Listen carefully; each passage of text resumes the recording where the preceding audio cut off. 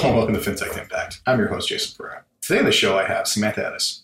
Samantha is the founder and CEO of Park Place Payments, which is a company that markets and distributes payment solutions to small businesses around America. And with that, here's my interview with Samantha. Hello, Samantha. Hi. Thank you for taking the time today. Thanks for having me, Jason. So, Samantha Ettus, CEO and founder of Park Place Payments. Tell us about Park Place Payments. So I recognize that the payment processing industry is a very old one and was ripe for change. And so I launched a payment processing company that offers a rate card, which hard to believe, but in this industry is rare. We have one rate card. We don't negotiate. We offer fair rates the first time, and we have exceptional customer service. One of the things that makes us super unique is our sales force, which is made up of people who typically have not been in the payments industry before. So I've called them from other industries. Maybe personal circumstances led them to taking time off, whether it was because they were home with their kids or they were taking care of a sick relative or whatever it may be. And now I've recruited them to join Park Place and sell payment processing to their local community. So we are growing a sales force pretty fast of account executives. We have about 100 right now, and we'll have 1,000 by the end of next year. Wow, you're not kidding. That's fast. That is quick. So good on you there. So we'll get to that in a minute. I want to come back to that rapid growth in a second. But tell me about, so that's the elevator pitch. Tell me about the history of what you did before this and what led you to recognize the opportunity, not only in the payments, but also with the workforce that you're appealing to. Sure. So I was in the entertainment industry in my early years of my career, also in magazine publishing for a bit, just a variety of media positions. Then went to Harvard Business School, got my MBA, and I launched a personal branding firm, which was basically managing the brands of CEOs and different experts in different fields. Along the way, did a book series with Random House called The Experts Guides, which took off. And each of the books had 100 experts sharing their area of expertise, whether it was Barbara Corcoran on how to sell a home to Richard Branson on how to get a loan. So long before Tim Ferriss did that with Tools of the Titans. Well done. Exactly.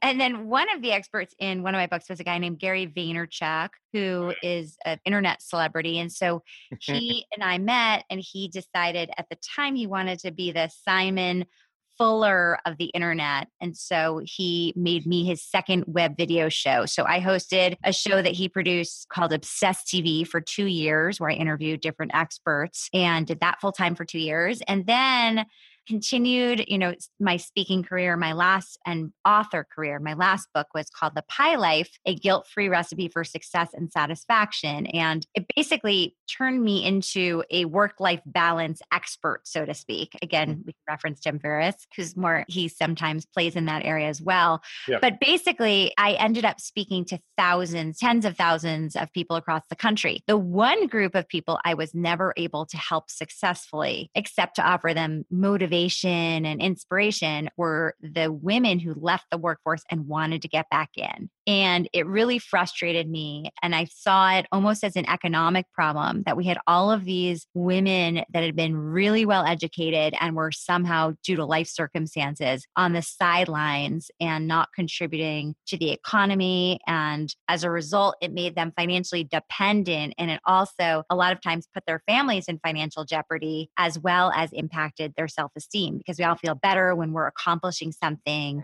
not just at home. So I thought, how can I help these people? And recognizing that the corporate world is not too friendly to people who've taken time off, understandably. And then at the same time, there's not a lot of opportunities. So a lot of these people ended up selling makeup and skincare and clothing to their friends. And I thought, why aren't these highly educated, intelligent people, why aren't they selling a financial services product that could earn them recurring revenue and really make them financially independent? So I tested the model for the first year, and I basically trained 50 women in 6 different states to see if they could indeed go from being teachers or marketing people or everything under the sun. We have every career under the Olympic athlete. We have people in all different fields who then are being trained to sell payment processing for Park Place, and they become account executives with us. And our program doesn't just train them on financial services and payment processing, but it also mixes in my background in work-life balance and just giving people the time management skills, the life management skills to make them as successful as possible.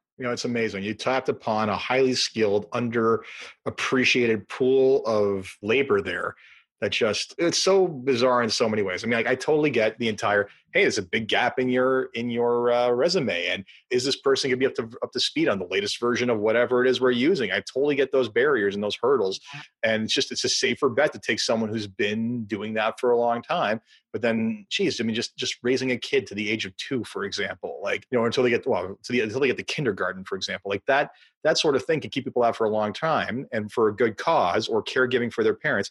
Yet meanwhile, the penalty they pay for that career-wise is enormous. And it lasts a lifetime. That absolutely. I mean, I've seen these studies when you look at the gender gap issues, they talk about like what underlying causes, and it's not, men versus women, I'm going to pay this one less. It's like, oh, this person has the same number, is the same age and the same background, but there was a 3-year period where they were off because they had 2 kids, right? Absolutely. And that hurts them a lot. Yep. So, I mean, first off, good on you for basically creating this opportunity for people to basically get back into the workforce. Smart on you for taking advantage of a underappreciated, highly skilled workforce, which, I wish other people would wake up to this opportunity. And I've had conversations like this in the past with people who want to, everything from, child photography to other startup businesses that essentially give people the purpose and a job and everything else you're talking about, plus the work-life balance. So you found a supply side economics issue and created a model for creating demand for their needs. So well done. I like that, the way you put it.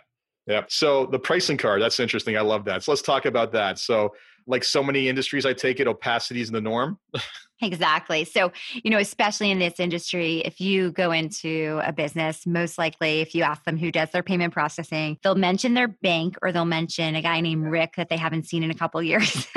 And typically they don't really have a close relationship with that person. And as a small business owner myself, this is my 3rd business, I can say that the worst thing in the world when you run a business is to have something that falls apart or goes wrong and there's no one there to fix it. So whether it's legal issues or insurance or all of the parts of the business that are kind of the least sexy, exhausting, stressful parts of any business, whether you own a burger joint or whether you own a hair salon, you're still dealing with the same 20 basic business issues. And one of those issues is payments. And so I thought, what if a business, instead of losing, a doctor losing their office manager for an entire day because their terminal stops working and they're on the phone with the 1-800 number, what if a business could actually access exceptional customer service that cared about the problem as much as they did? And so our aim at this company is to keep our clients for 10 to 20 years, whereas the industry average turns over their payment processor every 3 years. So that means 1/3 of Main Street businesses are turning over their credit card processing company every year, because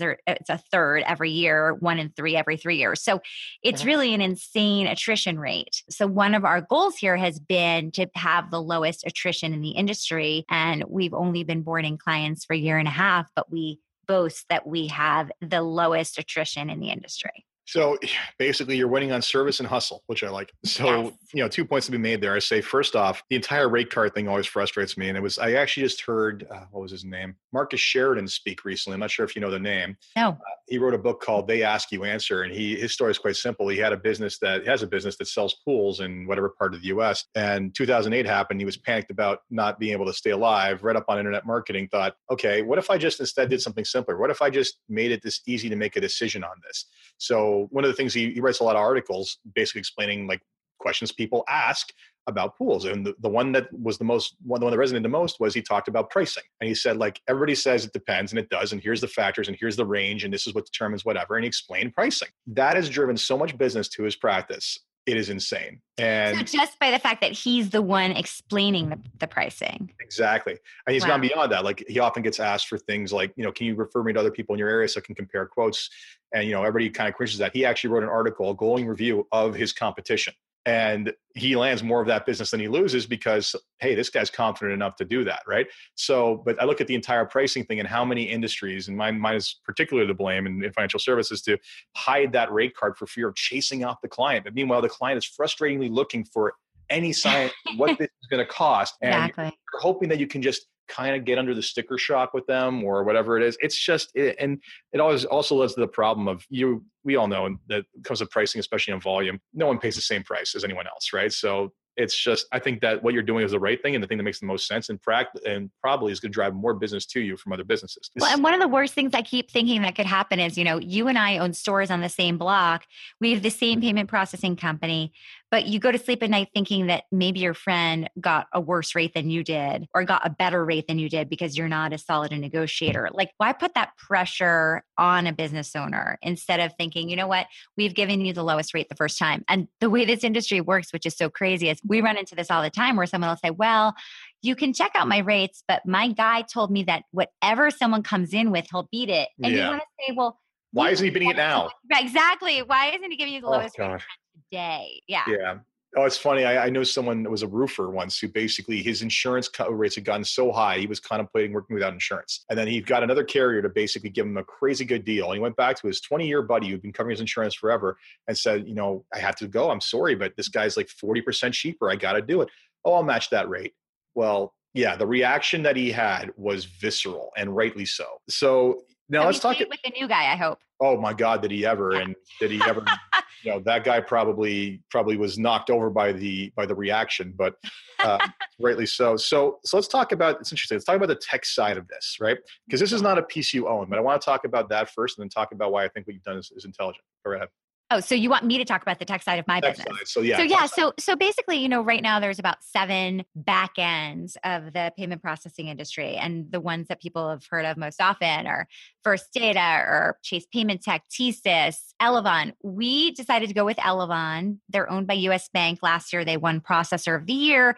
They do Starbucks in every major airline and Costco, and they work with a lot of huge businesses. And for us, it was just great to have this solid partner that gives us credibility, that's been in business for years. We like the cocktail of products they sell. They have probably 50 products, and we've chosen our favorite 6, which are the ones that we sell every day. And it's given us enough of a range of products that we can really feel like we have every single industry covered. The great thing about it also is that we've just developed a very close relationship with Elavon. So we can get things through underwriting fast. We can get their service people on the line if there's something we can't cover. We can replace terminals quickly. So that part of it has been very important to have Elavon as a partner for us. And it makes perfect sense. So, and one of the reason why I wanted to address that was because you are part of what I see as hopefully a growing trend, which is it used to be that those companies typically try to own the full vertical, right? They own the technology, they own the distribution, right? What you've done is, and you're starting to see this hopefully in banking as well, is you've developed a very specific value proposition with a very specific business model that essentially utilizes someone else's back end to deliver that service. And you handle the front end piece of that. And I think that hopefully that's the way we start to see a lot of these companies go, is where they're they're moving to the AWS model of, you know what, I'm not the website, I'm not providing the website, but I'm providing all the tools to build your business on it, right? So you're the first person I've talked to who's actually more or less done that kind of model. So I wanted to make sure we touched upon that. So let's talk about this growth rate. Go back to this 100 to 1,000, and let's talk about that, because that is not. Well, here's my model, right? The model is I take a person who has a lot of talent and they're already part of the fabric of their community, of their zip code. Okay. They're already going to the bookstore, the toy store, the hair salon, the nail salon, the dentist, the orthodontist, the chiropractor. They already have their people. And so their first customers are the relationships they already have. So they're coming in with a built-in group of prospects that they already have a relationship with. And then they just build out their list of clients from there. So the idea is I need a couple of really talented people in every zip code in America. And then these are the people that are honest, they're transparent, they fit our model of someone who's not just trying to get a deal and run, because they live in that community and they probably still go to that store and still go to that business. Yep. And so they're basically incentivized to keep up that relationship, to be really thoughtful and credible and care about that business's survival and success. So one of the things we've done, and I think I mentioned to you and last time we spoke, Jason, is that I decided to raise money for this business, which is very unusual in this industry because, as you said, it's a front-end industry. It's not, I don't have a lot of capital intensive costs to build this out, but I felt like to grow at the pace I wanted to grow, I needed to build my full-time team faster. Mm-hmm. So I decided to raise a seed round of capital earlier this year. I did it from all seasoned angel investors, no VCs, because I didn't want the pressure to have to raise money again in a year if I didn't get on that treadmill. Exactly.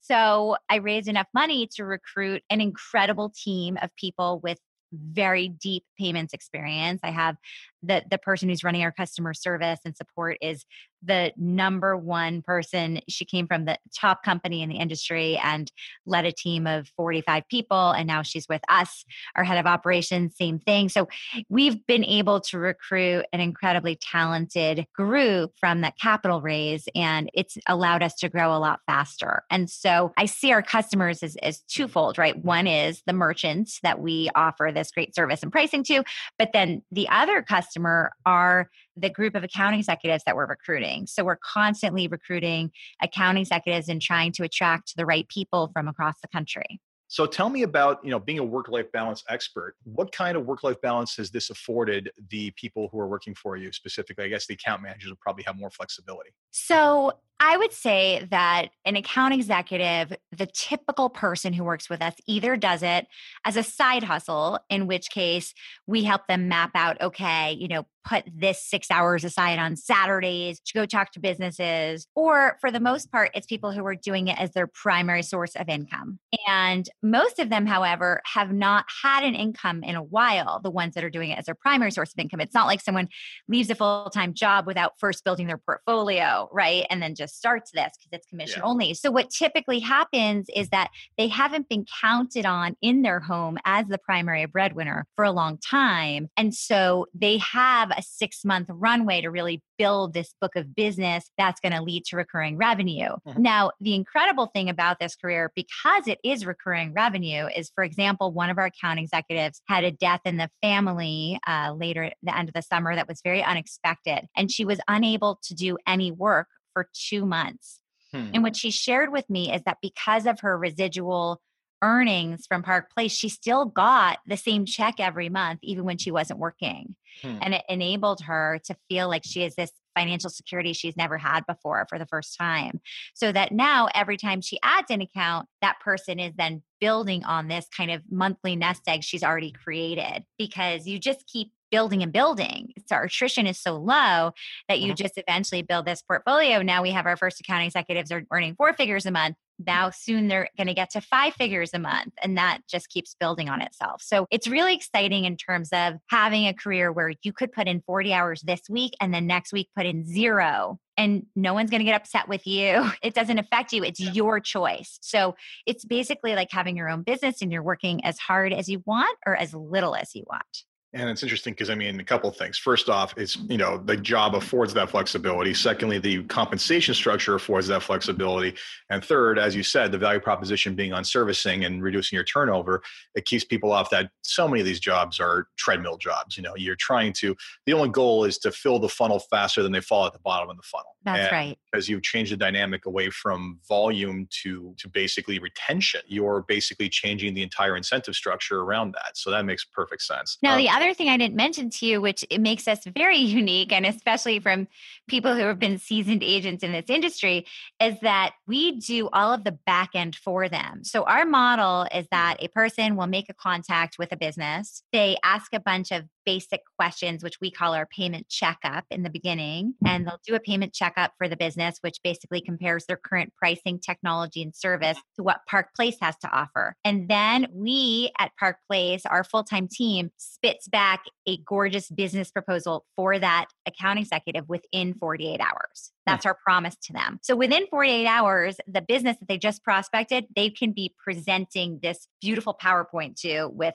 a price comparison, a technology comparison, a service comparison, and then they can win the business very fast. And then what we do is we board the account, we ship the terminal, we do all of the servicing on the account so that account executive can go on to sell the next thing. But we still split everything with them just as we always would. So relationship is the only thing they have to worry about. End of story. All they have to worry about. And it's really just the beginning of the relationship, because we see it as our job to make sure that account is PCI compliant and kept up to date on everything in the industry and just focusing on them in a customer service kind of way. Fantastic. So in general, I'm guessing this could be positive, but what's the feedback been from not just the consumers? Because that's speaking for itself in the low turnover, but specifically in the people you've hired on to take these jobs. Like you've already mentioned one life-altering story. What's the feedback been in general? I would say that overall, the confidence level of someone who first begins our program and then is with us for a year, their shoulders, are pulled back. They're just walking taller.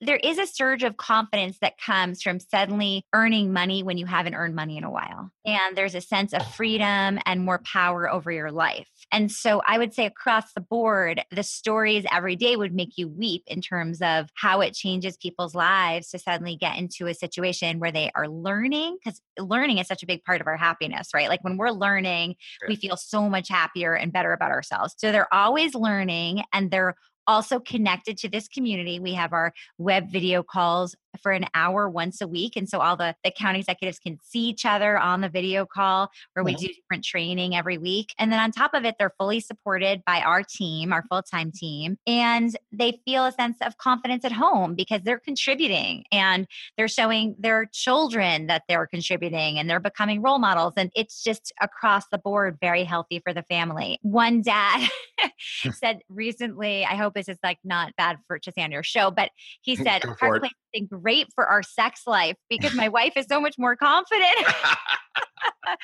I'm sure that was not part of the original mission statement, but if it's a positive externality that you didn't factor in, I'm sure. Right, I suddenly made your show R-rated. I'm sorry. No. It's I'm not gonna hit the explicit button when I post this, but that's hilarious. I love it. No, that's fantastic. I mean, and it's interesting too, because again, even if it's someone who basically feels after doing this for 6 months to a year that they, aren't cut out for it, you've given them their foothold back into the workforce, right? You give them the ability to basically go off and pursue something else. So absolutely. And that's such a great point, because one of our things I'm fanatical about is that each person, the second they start with us, is called an account executive. Because if they're called agent or consultant or whatever it is, it doesn't associate. Yeah.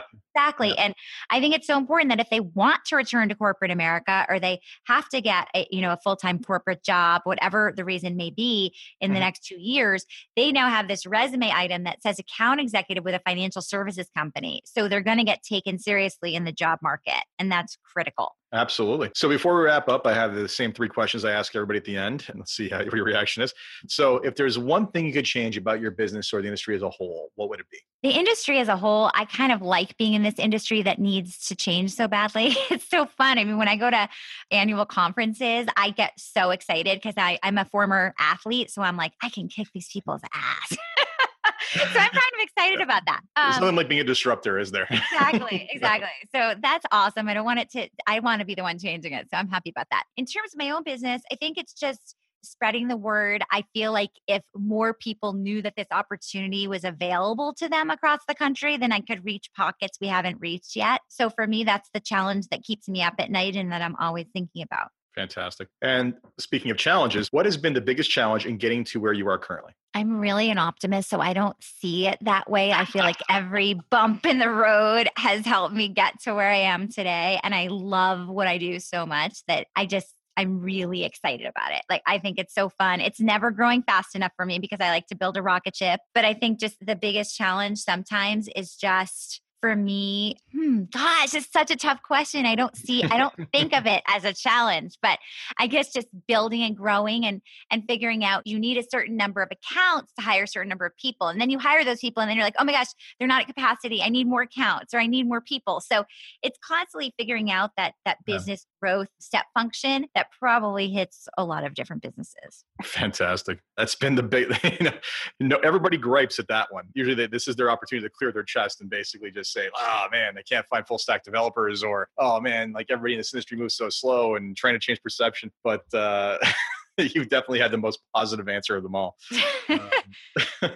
It's the, it kind of reminds me of the old saying that in Chinese, crisis is the same word as opportunity, which turns out that's not true. It's actually based off a mistranslation into English. Oh, what was the real translation? I don't know. It's just okay. You have to find out and tell me. Because that was just I read that recently. Like, I want to know. That doesn't sound like it's true, and I looked it up. Like, it wasn't. Oh, I love that. That's a great piece of trivia. So the last question is, what excites you the most about what you're working on, what you're doing with the people you're helping with? Like, what gets you up every morning and keeps you going? And I take it for you, that's just how your normal state of affairs. But let's hear it from you. I think for me, the fact that I'm running a for-profit company with a social mission, which is financial independence for people who've been on the sidelines, that for me is the most exciting thing I could possibly be involved in. I've written 5 books. I've been on the Today Show countless times. So a lot of people will say, oh gosh, it's so not sexy. They're talking about credit card processing. I'm like, no, I'm not talking about credit card processing. I am talking about financial independence for a segment of the economy that has not been financially independent in a long time. And for me, that is the most exciting thing I've ever done professionally. And it's interesting, that entire viewpoint, which I think is absolutely true, what you're saying, opens up other financing opportunities. And one of the things we talked about previously on the show is the market for impact investing. Now, it's a small one. It's still growing. But frankly, I mean, that kind of mission statement, that kind of purpose that you are both a for-profit, but you're also creating positive change within communities, opens the doors to, if you guys ever wanted to expand beyond what you're currently doing, and again, not get on the VC treadmill, I'm sure that there's plenty of places you can knock for money these days. Exactly. And that was a big part of my pitch when I was raising money was you can be part of something that's going to make you a lot of money, but it's also doing a lot of good in the world. And that's a rare opportunity. Yes.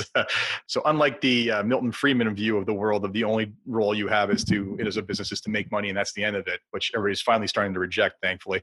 You're doing a lot of good. And I remember that when you first told me what you were doing with this, and I started shaking my head saying, how are people not jumping to take advantage of this highly educated market of labor? Well, what world am I living in that this is a problem? But I understand why it's a problem. And I'm glad people like you are finding ways to find solutions for it. So thank you very much for making the time. Thank you, Jason. So I hope you enjoyed that very positive and uplifting conversation I had with Samantha Addis. And as you can see, I'm a fan of the fact that she is helping empower women get back in the workforce. And I hope more people take that example and tap upon that very underutilized labor pool that astonishes me and exists. Anyway, as always, this has been FinTech Impact, and I'm your host, Jason Pereira. If you enjoyed this podcast, please leave a review on iTunes, Stitcher, wherever you see your podcasts. And until next time, take care.